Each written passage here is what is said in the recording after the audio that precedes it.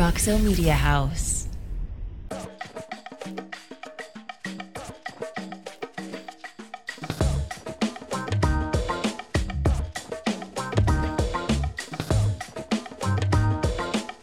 Welcome back to Fortitude, everyone. J.W. Wilson, Brenton Payne here with part 2 of Chris Cassidy interview. The first part, if you haven't seen it, don't watch this one first because the first part's as good as the second part, some might say.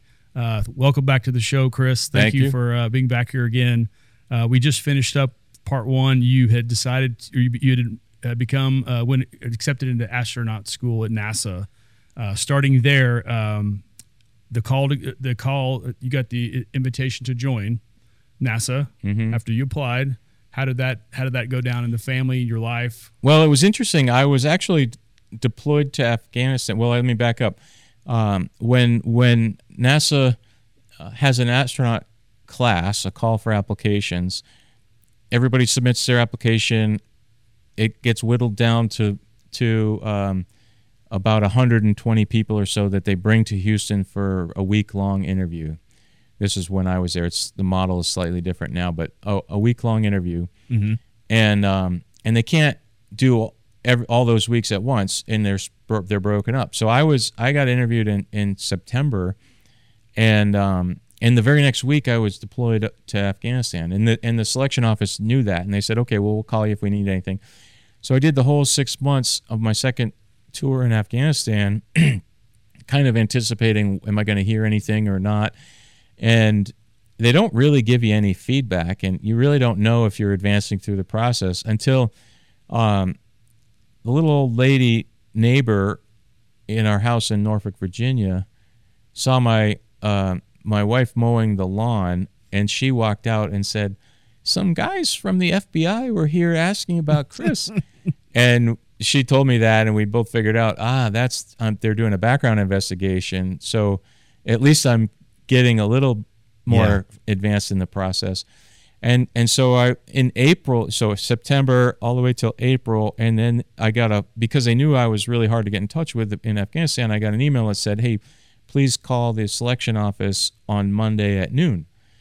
Well, as luck would have it, I was returning to America that weekend, and so Monday at noon I was actually in my house in Houston, in Virginia, and for whatever reason the phone rang there, and I was supposed to call them, and it's one of these deals like Ferris Bueller, you're watching the clock tick and it's going backwards, and like a minute before noon they called our home phone, and I'm like, you get it, no, you get it, okay, I answered it, and the gouge is, if it's the head of HR making the call, you're not going to be an astronaut. If it's the chief astronaut's voice you hear, there's a good chance he's calling to tell you you're going to be an astronaut. And who told you that? Was that Shepard? Or it's kind of like once you get in the process, you hear different things, and you just kind of learn stuff.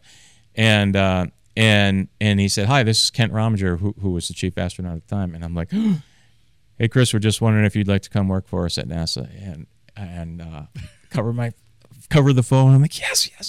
Oh, yes, sir. Yeah. Thank you very much. Yeah. And that started it right away. We put our house on the market. A couple weeks later, moved to Texas, and I've been here since then. That was the summer of 2004. I assume you're required to retire from the U.S. Navy Department, or no? That's a bad assumption. So when we pick astronauts, if you're a civilian, you come into the government civil service program, and that's how you get your paycheck. And if you're active duty military like I was, it just becomes your duty station. So a lot of people like you, JW, think that it's a whole separate thing.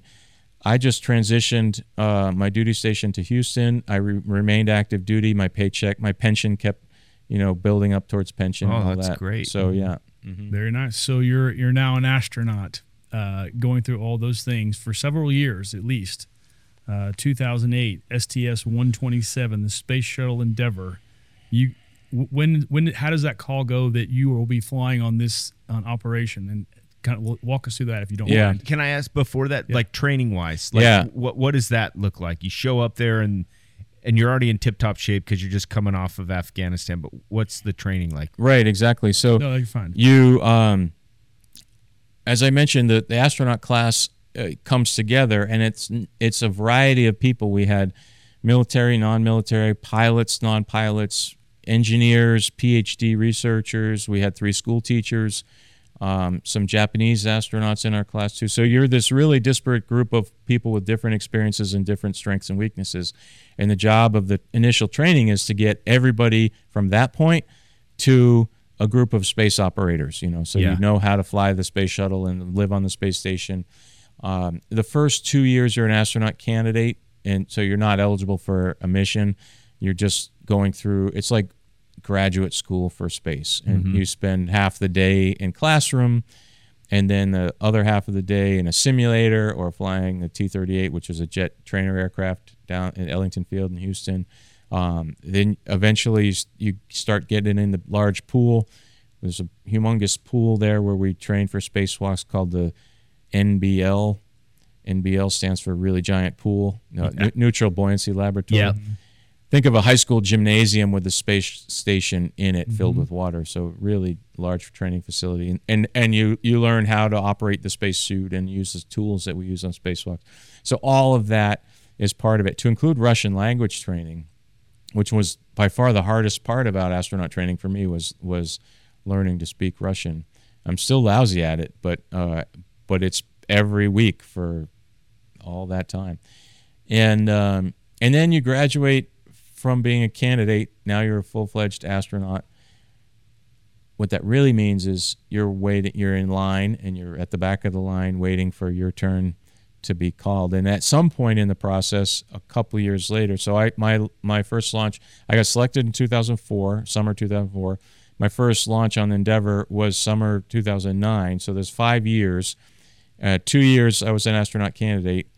1 year leading up to 2009 was training with my crew. So there's about a 2-year period in between there where you're supporting other missions, you're working in mission control, you're helping out with whatever jobs are needed, and just kind of getting more savvy and more smart about NASA as a whole, and what does it mean to be a good astronaut. Doing a lot of public outreach and that sort of thing. At some point, though, the chief astronaut, again, the same guy that called me, he calls you into the office and he goes, "Hey, Chris, come see me." And you're thinking, did I park in the wrong spot? Did I do my time card? Am I in trouble? That pronunciation, that Russian pronunciation. Yeah. Did I get that right? Right. Did my Russian homework? Did they rat me out for not doing it? But he says, "Hey, we'd like you to be part of the crew of STS-127." And then you get together with your buddies and you start training and preparing. That was my first mission. My second 2 missions were on a Russian Soyuz, which is only a crew of 2, and both of those were cosmonauts. So entirely different training experience, because the shuttle, we were all 7 of us lived in Houston. Yeah. And we woke up, drove to work, did simulators and training, and then went home, and then launched from Florida. And the Russian launches, I would go to Moscow for a month or 2, come home for a month, go there for 6 weeks, come home for 2 months. So a lot of time back and forth with my Russian cosmonaut buddies, and we can. It's an interesting time to talk about that whole Russian dynamic too, and I'd love to talk about it. We'll get to that in a second. But so just completely different experiences between the 2 vehicles and the 2 cultures. But maybe I'll talk about what it's like on that first launch. Even prior to, you're doing all this technical prep, right? Technical prep. Yeah. Then you get the call from the cap, and it's like there's got to be something emotionally in you that's like, I'm going to space. Like that you kind of get away out of your own technical head and say, I'm going to space. I mean, so it's interesting that you say that, because even when I got the call and he told me I was part of the crew, you're excited because you've anticipated this, but you still don't have this I'm going to space feeling yet. At least I didn't. It all, I don't want to say it seems fake, but you're just absorbed in your immediate right now. What do I got to do today? What do I'm preparing for next week? And you're very just task at hand driven, and kind of like a wedding, where it's just really your engagement is sort of just between you and your spouse for a while, and then you send invitations, and the cat's out of the bag, and now everybody's excited for you, and everybody's got anticipation of this exciting day. It's the same analogy. You're training, and yourself and you and your family and your crewmates' families are happy, and you have barbecues together and all that. But at some point, you mail out invitations to launch to a whole bunch of friends and family, and then their excitement starts to build. And that's when it started to hit me like, oh, wow, I really am going. And then you get to Florida, we go into quarantine. Like I knew what the word quarantine meant long before you guys did. Yeah. You go into quarantine about 10 days before launch. You start it in Houston. 5 or 6 days before launch, you fly from Houston to Florida. And all the launch guests come in about 3 days before launch, and then all of a sudden comes launch day. And I remember on launch morning is the first time I had that feeling that you asked about, like, whoa, I'm really going, because you're packing up your room, you're handing somebody your keys and your passport and your wallet and your cell phone that they lock up in a safe. You gotta, it's this weird feeling that you're leaving the planet and you might not come back. Yeah. And that's a conversation that we do have with the psychologist team, and then you got to have it with your family too, and have your affairs in order. I mean, because if you just look at the shuttle, it flew 135 times, and twice the crew didn't make it. But I got to think your SEAL background helped tremendously with that. No? It does, but you realize that there's variables that you can't control, and what the similarities between both careers is that you train and prepare and stack the deck in your favor of success as much as you. In both cases, we're a group of people trying to accomplish a hazardous mission and do it safely and do it well. And in SEAL training, you train and train and train. And then you go to do a mission, you gather intelligence, you go at nighttime, you use the element of surprise, you do everything you can to stack the deck in your favor. But there's things that you can't control, which are largely driven by the enemy. In space flight, you have that same deep, rich training experience. The engineers really think through all of the what ifs that can happen with the vehicle and the technical systems. But there's some stuff that you don't have control of, and that's the environment, and that's whatever is going to happen that day. Right. What did you, if you mind us asking, what do you say to your wife, whose name is Peggy? What do you tell her before launch? Is that something you can share? Like if something goes wrong, conversation. She, ironically, she couldn't be there on this last launch because she had to leave for COVID. Mm-hmm. So on launch day, we talked on the phone, but. You just say normal stuff. Love you. Okay, I'll talk to you from space. You don't really say, well, what if? Yeah, what if? That conversation happened 5 months ago, and you talk about it one or two times. You make sure your will's in order, and you kind of tie that up in a bow and leave it there. Yeah. Okay, then let's talk about Space Shuttle Never Launch. What does that feel like, if you can put it in? So our crew has this horrible record that we have the most launch aborts for weather. So we launched on the 6th attempt. So 5 attempts over the course of about 6 weeks. We woke up thinking it was launch day. And I tell kids, like, imagine your mom and dad tell you tomorrow's Christmas. Mm-hmm. And you're all excited, and you wake up and you're sitting at the top of the stairs waiting for them to say, come on down with the cameras. And you wake up and you're there, and your parents come around the corner and go, it's not going to be today, it's going to be Thursday. And then Thursday come around and go, no, it's going to be 2 weeks from now on Wednesday. And you go, oh, okay. Eventually, after 5 times of that, you really don't believe it's going to be Christmas. Yeah. So that happened on 2 of those 5 false attempts. The 6th one really happened, but 2 of those 5, we went through the whole 9 yards, did the whole day, drove out to the pad, buckled in, and the countdown goes off. At 9 minutes before launch is when the final go for launch happens, and they said no go. Weather-related? Weather, yeah, it was sure weather. And then the other 3 that we didn't get in the vehicle, was a technical problem that we knew. We woke up thinking it was launch day, and at some point in the day, they said, no, we got technical problems. So, and the funny part is, each crew member gets 250 launch guest passes to go to Florida and watch. Oh man! And it's so easy to fill 250. You know, you go to you go to the level of Cousins, and boom, you're there. By the time we actually launched, there was, I think, 11 or 12 people I had in the stands because everybody else had to go to work and go back to school, and they can't hang out in Florida forever. So it was really, really interesting. But so that day, you wake up. It's about 4 o'clock in your duty day is when launch is scheduled for. It's not 4 o'clock on your watch necessarily, but we adjust our sleep schedule so that it is. So you have plenty of time. You wake up, you maybe exercise, go for a run, whatever to chill your nerves. Do you sleep the night before? You do. By this time, you're like, it's probably not going to happen, so I'm going to... That's very true. On this one, I was like, I don't believe it. And the weather forecast was iffy anyway, so yeah, I slept like a baby probably. You wake up, you do some stuff, you have lunch, and then you go into the suit room and put the suit on, and then you walk out. And you've probably seen pictures of astronauts walking out, waving as they go onto a bus. You're in the orange suit.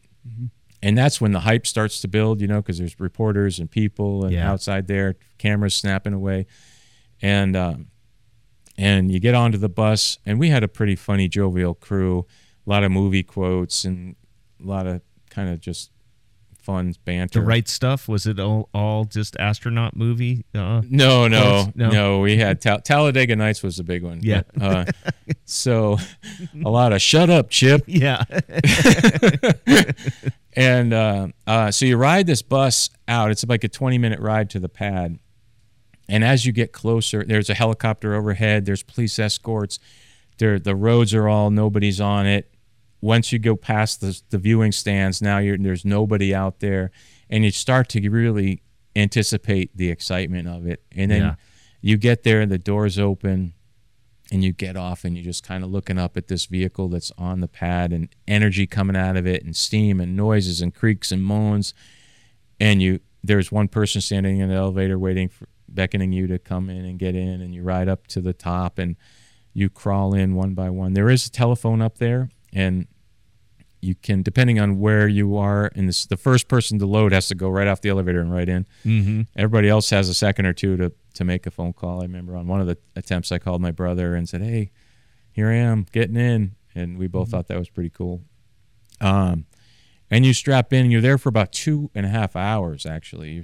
For a long time. And astronauts do wear diapers, it's true, and you use it there because you're lying on your back for 2 hours and like you wouldn't have made it. And they didn't know what happened at break, Chris. Thanks for spoiling it. And then we got, on this particular day, we got to the T-9 hold, and we'd been looking at gray clouds and whatnot out, so we weren't really sure if it was go or no go. And they said, you know, they go around the room. You're listening to the room in Houston, and they're like, GNC, go. Avionics, go. Weather, go.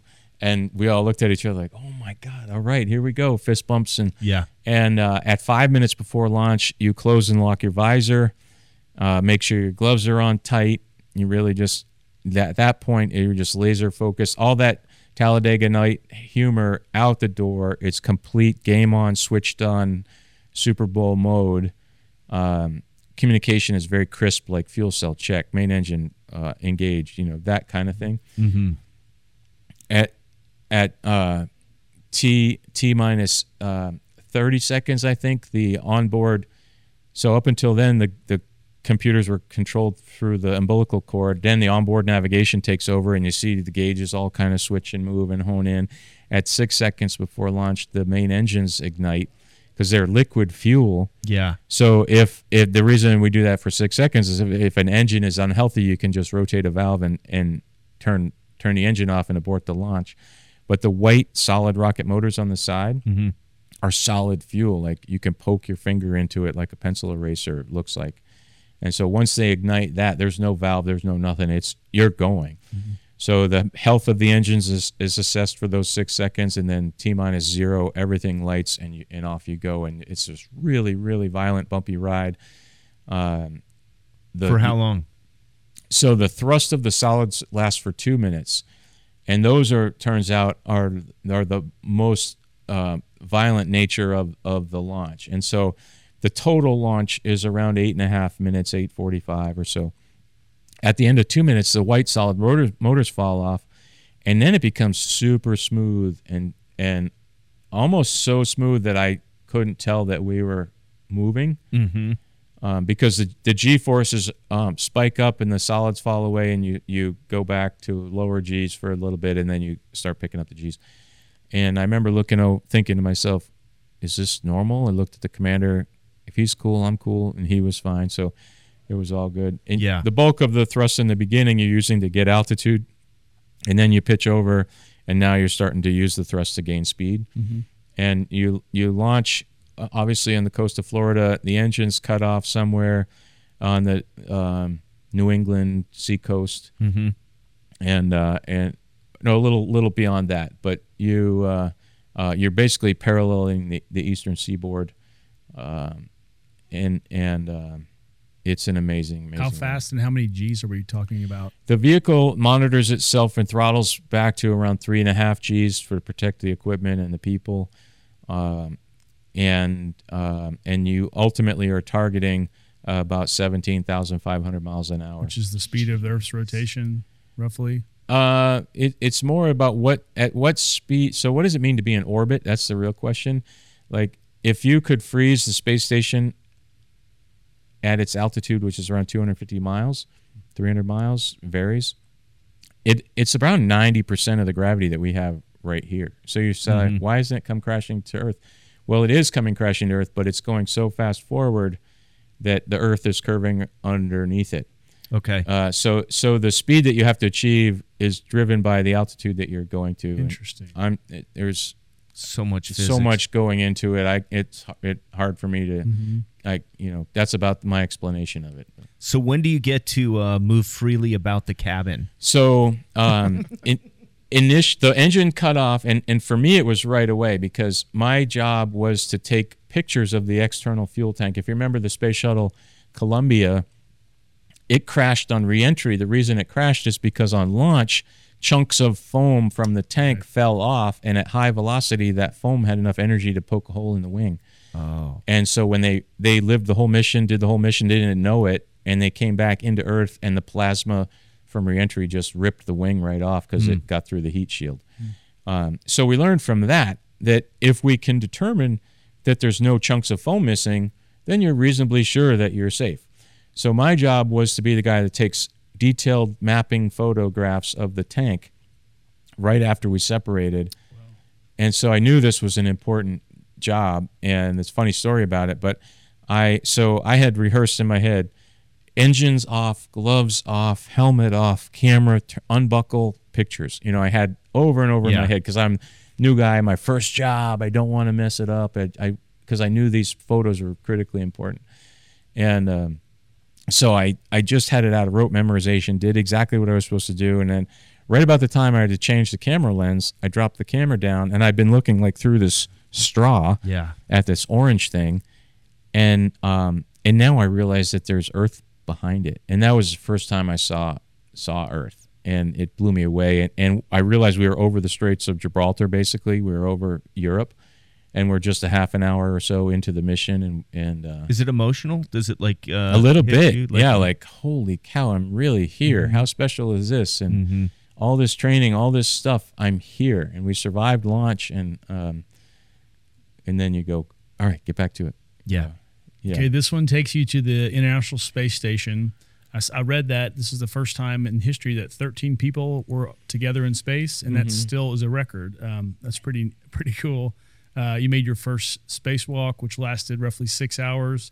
Would you tell us, apparently there was a CO2 leak in your helmet that caused you to cancel the rest of that particular spacewalk? Well, the CO2, it wasn't a leak. It was I was so amped up and working so hard that I was producing more CO2. I was producing CO2 at a rate faster than the suit could keep up with it. Oh, wow. Did they teach you how to breathe in those things? Yeah, they talk to you about it and tell you, but it's until you do it, it's hard to understand what pacing yourself is like, because I didn't feel out of breath at all, but with the amp nature of it, and you're there, and so it was entirely my fault. But I like to joke around with my buddies and say, I can get my stuff done in twice as fast, so it's all good. Yeah, no, but so that mission was wonderful. Our crew did 5 spacewalks. I got to do 3 of them. The other 2 I was involved with in suiting up my friends, and just fantastic 2 weeks. Shuttle missions are 2 weeks long. We went to the space station, delivered and installed components of the space station, then came home. And the reason there was 13 people there because there were 6 people on the station, and the shuttle we brought 7. So for that 2-week period, there was 13 folks. The first time the hatch opens for your initial spacewalk, is there anything you can share that would give us some insight to what you were thinking? It's an amazing thing, and you're going around the world every 90 minutes. So half of that is the daylight, and half of that is darkness. So you don't really know if it's going to be day or night when you open the hatch. And whoever designed the airlock, they put the hatch on the floor. I wish they had put it in the ceiling or something, because when you open the hatch, you're looking right at Earth, and your Earth brain is still there. Yeah. And imagine you went to the tallest building in New York City or something, and you looked out over the edge, and your Earth brain tells you, whoa, back away. This is not safe. Don't be here. Do you have a heights deal? You don't have a claustrophobia deal? No, I have. You don't have darkness. Heights? I don't have a heights thing, but it still visually hits you like, whoa, I could fall. Yeah. And you have to, settle into the fact that you can let go of your hands and you're not going to fall. Effectively, your body is going 17,500 miles an hour also with the vehicle that you're next to. Yeah. Now, we never take our hands off without being tethered. Like a rock climber on a steep face. You're always tethered in some way. And if when you go to time to move, you disconnect a tether that is a short one, and we have this long retractable dog leash type thing that goes with us back and forth. So, but you feel no pull, right? I mean, there's no feeling like there's force. No feeling of force. The retractable dog leash actually is only force because it has a slight pull, and the reason it does is if you did fall off, it would pull you back to wherever it's hooked to. Yeah. But in terms of air resistance or any of that, there's no sensation, just a visual sensation of movement. Yeah. You're looking down, you see, oh, there's the Gulf of Mexico. Oh, there's Atlanta. Oh, that must be Washington, D.C. Oh, New York City, Boston. You're gone. Did you see some of those places that you had been over in Afghanistan? And some memories and think of and even seeing them at night and lit up and stuff like that. I think every one of us does that. We love looking at Earth, but what's particularly cool is to look at places that what it looks like on the ground, and you can kind of picture and to have this view from space looking down and knowing the area, and you can, my town in Maine has a river, but you don't see, it's not like you're looking at Google Maps where there's a border between Massachusetts and New Hampshire and New Hampshire and Maine, and you can tell where the highways are. No, it just looks like this big blob. Mm-hmm. So you actually have to find my hometown. I would find Cape Cod, easy to see. Yep. Count river inlets up from Cape Cod and know that was a river in my town, and that's how I could find it. Oh, that's cool. Describe the ISS for us, please. So the ISS is a total footprint. If you put it on a football field, it would stretch from end to end. But that includes the solar arrays and all the external features that allow it to exist, support life, basically. The living component, I like to describe it as 8 or 9 school buses kind of connected together this way and some sideways and 1 or 2 up and down. Mm-hmm. So there's plenty of room. A school bus is not very wide, but there's lots of places to be. And in fact, on a given day, when it's particularly on this last mission, when it was just 3 of us there for most of the whole 6 months, we had some visitors, the SpaceX guys, halfway through. But there'd be days where I wouldn't see my crewmates until lunch. Mm-hmm. There's one gym area, so we all generally bump into each other in the gym throughout the day, taking turns on who's going. The Russian side has a toilet. We have a toilet. The Russian side has sleeping quarters. We have sleeping quarters. They have a kitchen. We have a kitchen. So those basic human functions kind of drive where you spend a lot of your time. Mm-hmm. But it's International Space Station. You're all over the place going different things. Now, generally speaking, Russian equipment, the cosmonauts maintain and operate. American equipment, we maintain and operate. But we're trained on their stuff, and they're trained on our stuff. But just it would be weird if I went into your garage without asking you and took your hammer. Yeah. Same thing. It's just courtesy up there. They'd come in and, hey, can I borrow your whatever? I'm like, yeah, here. I'm asking for a friend. What's the toilet situation like up there? He's a plumber. Yeah. So I get asked about going to the bathroom so much. I saw the kids on that documentary ask you that too. Well, I decided to make a video of it. It's on YouTube. You can search Chris Cassidy Space Toilet, and it's pretty funny, I think, and go into detail on how it works. And your plumber friend might, because we're actually plumbers too. When we're up there, if it breaks, you fix it, and the toilet is actually, all joking aside, one of the critical items. Because if it's not working, it's all stopped until that thing is fixed. Right? I mean, we have alternate methods. There's bags and stuff, but you don't want to do that for very long. That's a mess. So yeah, nice. We'll check that out for sure. And then the last comment on the first mission, reentry.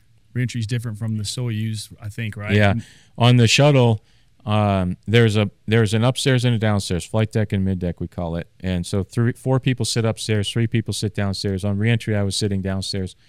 On launch, I was upstairs, and then Tom Marshburn and I switched places just for experience.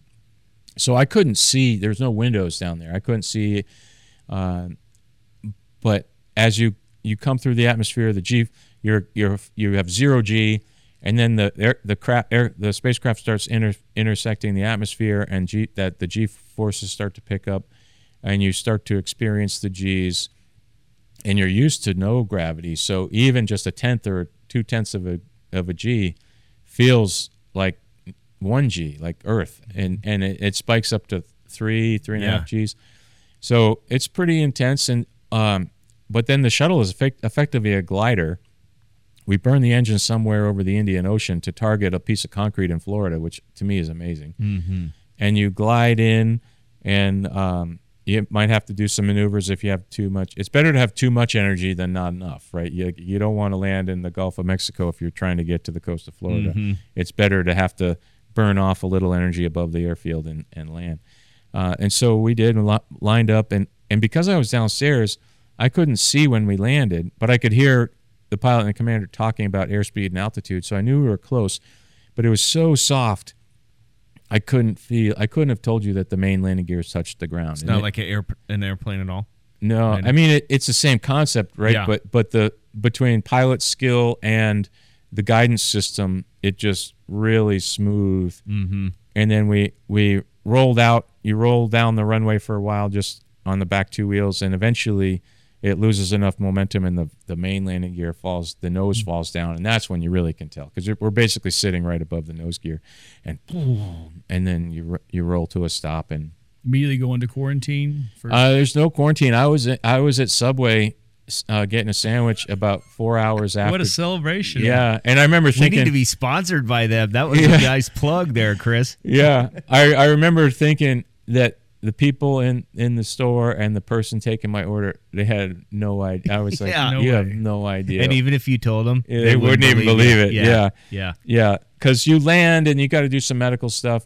It's a little bit different on a shuttle because it's only a 2-week-long mission. So as long as you're healthy and feeling fine, that evening you can go be with your family. You feel heavy? You feel tired? What do you feel like? You feel, it's better to answer that question after the 6 months. The 2-week mission, I don't know. I didn't feel overly burdened with adaptation process. Within a day or two, I felt kind of normal. On the second one, you Expedition 35 in 2013, and then Expedition 62. You're aboard the Soyuz, the Russian rockets. Yeah.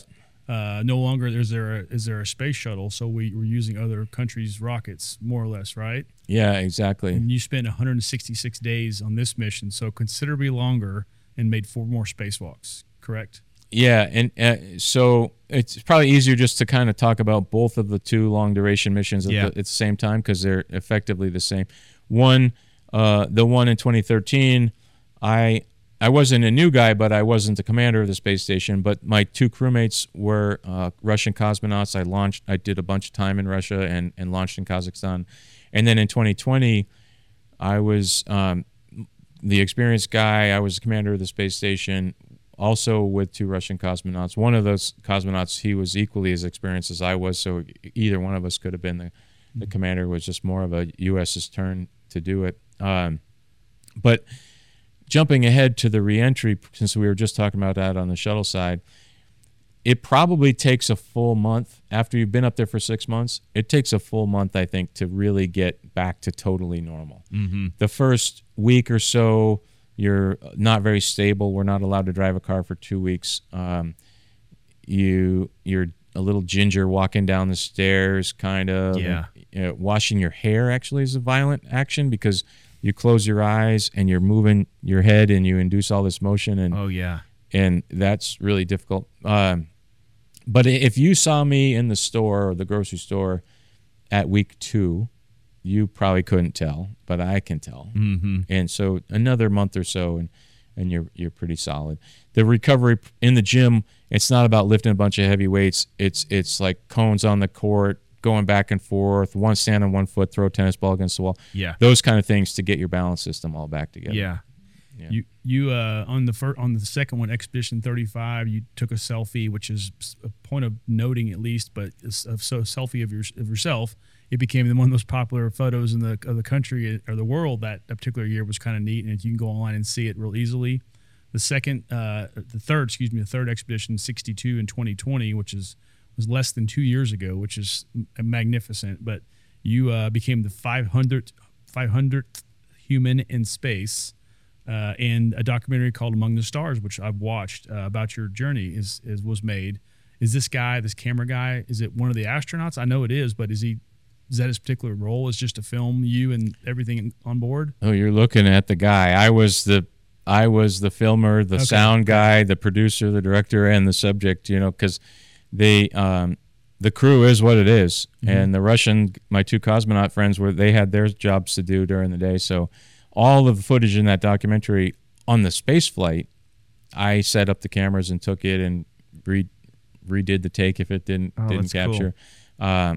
But the 2 years leading up to the launch, there was a professional team, a really, really squared away organization. Mm-hmm. Fulwell 73 was the production team, but they did a great job capturing and telling the story. What I love about it is it tells the team sport nature of spaceflight. It's not about the crew that puts the suit on.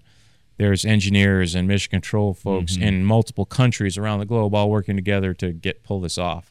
And they did a great job of telling that story. So not only are you there performing space missions and science experiments, you're actually having to film a documentary about yourself. I mean, that's incredible. Just the thought you have to put that on top of all the stuff you're already doing. Well, the nice thing is you're doing stuff all day long that's interesting, right? And although the documentary is 6 hours, I guess it's 6 1-hour episodes, I don't know what the ratio is of filmed versus what made it and didn't, but it's like an iceberg. Yeah. There's tens and tens, maybe hundreds of hours that don't make it into there. And there was so much that was filmed while I was on board the space station. Some of it really stupid. Some of it 30 minutes of nothing with me floating in right at the end. So they had to sort through all of what would be interesting in the storytelling. It was really well done. What would be, if there are any similar? I mean, you've gone to like these deep ends of the ocean and learned all of this kind of, when you did the MIT stuff, like, I mean, you're going down way deep down into the earth and then you're going way above it. So are there any similarities there? Or were there any things that were kind of cool, like parallels between your experiences like deep within the earth and then so far above it? I guess the fact that deep in the ocean and in space, it's not where we're meant to live. Yeah. So you need gear and you need equipment. And what I learned in both is that you take care of your gear and it takes care of you. And you got to trust your gear and trust the people that are maintaining and helping and building and repairing all of the equipment. And then knowing what to do when something doesn't go right so that you can keep yourself alive and keep your buddy alive. Yeah. And that falls back to training. So I don't know if I'm answering your question. For sure. Yeah. One of the psychological things we were wondering is going from space and, like you said, going to Subway earlier.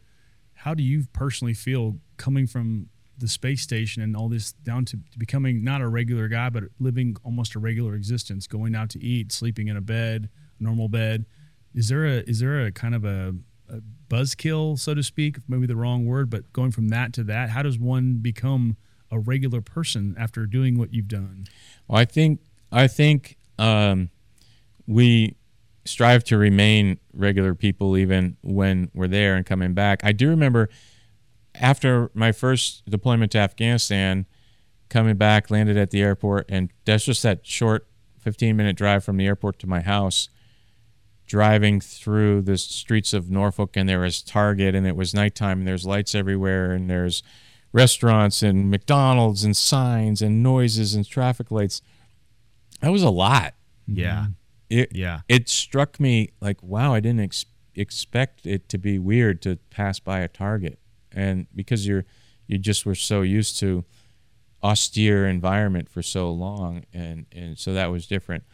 Coming back from space, I never really had any significant thoughts like that. It was just Earth is your home, and you just want to get back. Mm-hmm. And now that we've had COVID, people can probably appreciate this a little bit more. But when you're on board the space station for 6 months, you're living at work, and it's a cool work. Yeah. But you wake up and you're at work, and you do your work and you're there, and you brush your teeth at work, and you go to bed at work. And that's fine for a couple weeks, 3 weeks, or a month. But eventually that gets old. Mm-hmm. And even though you can look out the window and see Earth, and that does help put things in perspective, mm-hmm. it's still mentally fatiguing. Mm-hmm. And so 6 months is a long time. I think the perfect mission length would be 4 months. Mm-hmm. Because it takes a while to get comfortable and feel like you understand, and you can hear, like after a few weeks or a month or so, you can float by something and hear the noise and you go, oh, that noise isn't right. Yeah. Or you see some tool floating and you go, oh, I know where this is supposed to go back, and you just put it back. I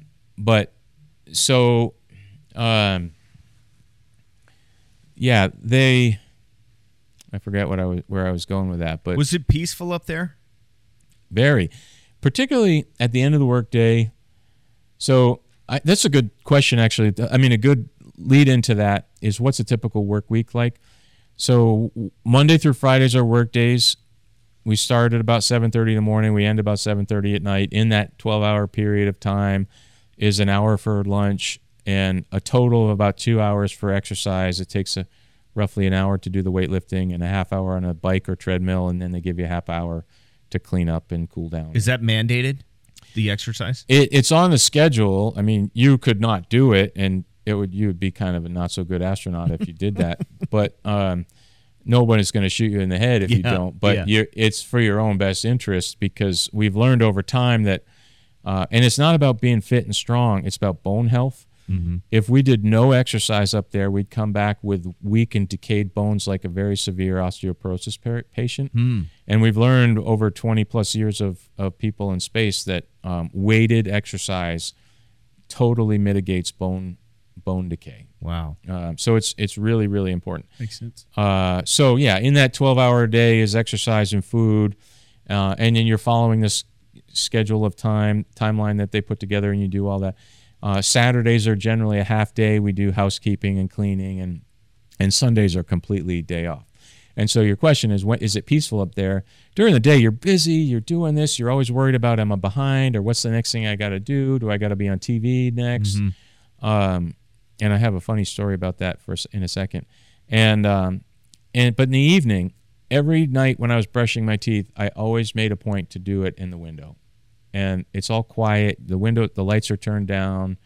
You're done for the day. You're about to turn in, and just sitting there brushing your teeth, watching Earth go by. It was the greatest, that was my most peaceful time every day. I know we're tight on. I got to interject this question. We're good. Take your time. So, 2008 to 2020, 12-year span is not a political question at all.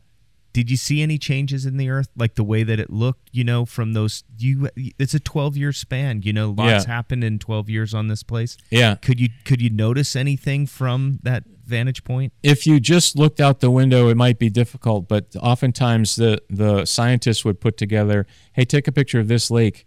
This is what it looked like on your last mission. Mm-hmm. And there were several bodies of water that were significantly smaller. Mm-hmm. I noticed that. The other difference that I could see visually, because people often ask too, could you tell that it was COVID going down on Earth when you're up there? Oh, yeah. And generally, no, because you remember people talk about, oh, the cities aren't populated, so the smog is down, and blah, blah, blah. Couldn't see that from space, at least not with our visual naked eye. Mm-hmm. But what you could tell, normal non-COVID times, the airplane contrails going into and out of the major airport hubs on the European side and the North American side, at different times of the day, you see this huge confluence of contrails. In COVID, there was none of it. No airplanes flying. You'd see an occasional one contrail flying across the Atlantic. That was the one thing I could tell difference. Yeah. Interesting. So, Chris, you accumulated in your 3 trips to space, 10 spacewalks, 377 days total in space, the 5th most in American history. I mean, that's remarkable. Before we move on from this, and I hate to leave the space because it's so fascinating, you had a TV story you wanted to share real quick? You mentioned the TV. Oh yeah, this is kind of funny. So you're busy doing stuff, and mostly that stuff is experiments. We're activating experiments for the scientists on the ground, and I'm doing my experiment, and with beakers and test tubes and stuff. All kinds of rats things. Or something? That's a whole nother hour topic about what some animals, some are mechanical things, some are with water, some are with fire, some are all different stuff. This particular day, I don't remember what I was doing, but I was looking at my watch, like, oh, I got to be on NASA TV in like 4 minutes, but I'm almost done. Let me just hurry up and finish. And I had to pee really bad, and I had to change my shirt. And so I do it. I finish the experiment, and I go zipping down the module to go to the bathroom. And after a certain amount of time, you know how to turn, you know how to do it, and you float right into the toilet. And I did that on rote memorization. I whip around the corner, and my feet go into the stirrups, and my hand is reaching out to grab the urinal, and all of a sudden this thing goes over my head. And I'm like, oh, that's weird. And I'm like reaching for it, and I move it off my face, and I realize it's soaking wet, and I take it off, and it's men's jogging shorts with the mesh liner completely soaked all over. And my crewmate Luca, who's a really sweaty guy when he exercises, and he's my dear friend, I love him. He had just gotten off the treadmill, and he had changed in the bathroom, and he left his shorts floating in the middle. And so I'm trying to pee. I'm trying to deal with this wet thing. I got to change my shirt. In 90 seconds, I got to be on television. I get it all done. I get it off. I'm wiping off my face, and I go out. Hi, I'm astronaut Chris Cassidy, live on the International Space Station. Yeah, keeping it all together. Keeping it all together when I'm like about to throw up. That is fantastic. So inevitably, your time in space comes to an end, and you essentially retire from NASA and from the military, the U.S. Navy SEALs. Mm-hmm. Currently, they're moving kind of a bit forward quickly, but currently you are the president and CEO of the Medal of Honor Museum, which is currently in construction and set to open in 2024 here in Arlington, Texas. Yep. That's what's brought you back to the Metroplex, which we're grateful for. That's how you and I connected first. Can we talk about that for briefly? And then that's we wanted to end with the Medal of Honor and your current situation. Yeah, absolutely. So last summer when I was winding up my career at NASA, a friend of mine who's on the board of directors at our museum, he called me up and said, would you be interested in working in the nonprofit world and coming to join our project with the Medal of Honor Museum? And I learned more about it, learned where it was, what the mission was, and what the state of construction, or at that point there was no construction, and I just kind of got excited about it, and it seemed like a good fit. What I loved about my time in the military and at NASA, I felt like I was serving the nation. I got to do a lot of cool stuff personally, but really when it boiled down to it, it's serving the nation. Mm-hmm. And that's what I feel I can do here, just outside of the uniform, is serve the nation, build this thing, bring something cool to DFW, but really bring it to the nation. So that's kind of all pretty cool. And It says the snippet I found is 40 million Americans have served in the armed forces since the Civil War, and 3,511 only have earned the Medal of Honor. So it's a really rarefied air, so to speak, in that regard. So you're dealing with people that have done significantly valuable things in the military. Exactly, and there's 66 of them living today. Currently, wow. Yep. Yeah. So it's a passing treasure that we have to help tell their story. I saw it on the website, which is fantastic. It's mohmuseum.org, correct? Yep. They list all the recipients, but the board of directors is a who's who of people. It's U.S. presidents, people like yourself that have done significant things in the world. It's amazing board of directors. We had a board meeting last week, and I remember just sitting there going, why am I at the head of this table? This is really humbling. Now the presidents are advisors; they're not on the actual board of directors, but yeah, that we're very blessed to have their support. Well, we just spent 2 episodes finding out why. You got a lot of reasons why. Thank you for saying that. And it's awesome to have you here. And I know that this area getting that Medal of Honor museum was a big catch too. I mean, that was not easy lifting, and I know that everyone who was involved in that, including Judge Whitley and these other folks at the county level, were very enthused about it. And you're going to work with a former Kay Granger staffer, Miss Vandergriff. Yep, there absolutely. as well. So we can't. I mean, just first time meeting you, you're the right guy for the job. So thank you so much for I appreciate serving it, our guys. country and married being to a into woman that. named Peggy, who you met at NASA. You told us NASA. that, and you're dealing with 5 children. Most of them are old enough to be called grown-ups. Grown-ups, yeah. 5 children, and with all that going on, what an incredible existence, man. Yep, We're grateful for the time. Life's good.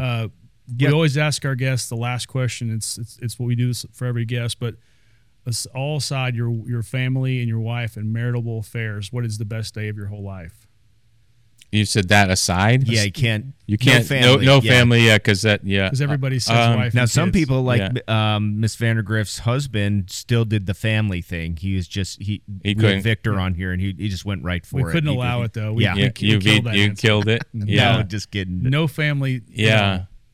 I would probably say the moment I opened the hatch on my first spacewalk. Yeah, that was just it brought everything together. All the hard work, all the everything. It was right there at that moment. Yeah. Well, those that have heard you speak today can appreciate it. So thank you, Chris Cassidy. Thank you. Thank you, Captex Bank, for making this all happen. Yep, and I'm going to give a little shout out to a guy that we lost, a good guy, Ned Barlow, this past week. So this episodes are for him, and thank you again for all of your efforts and everything. Thanks for being a good dude, Chris. Thank you, gentlemen. Appreciate it. Fortitude or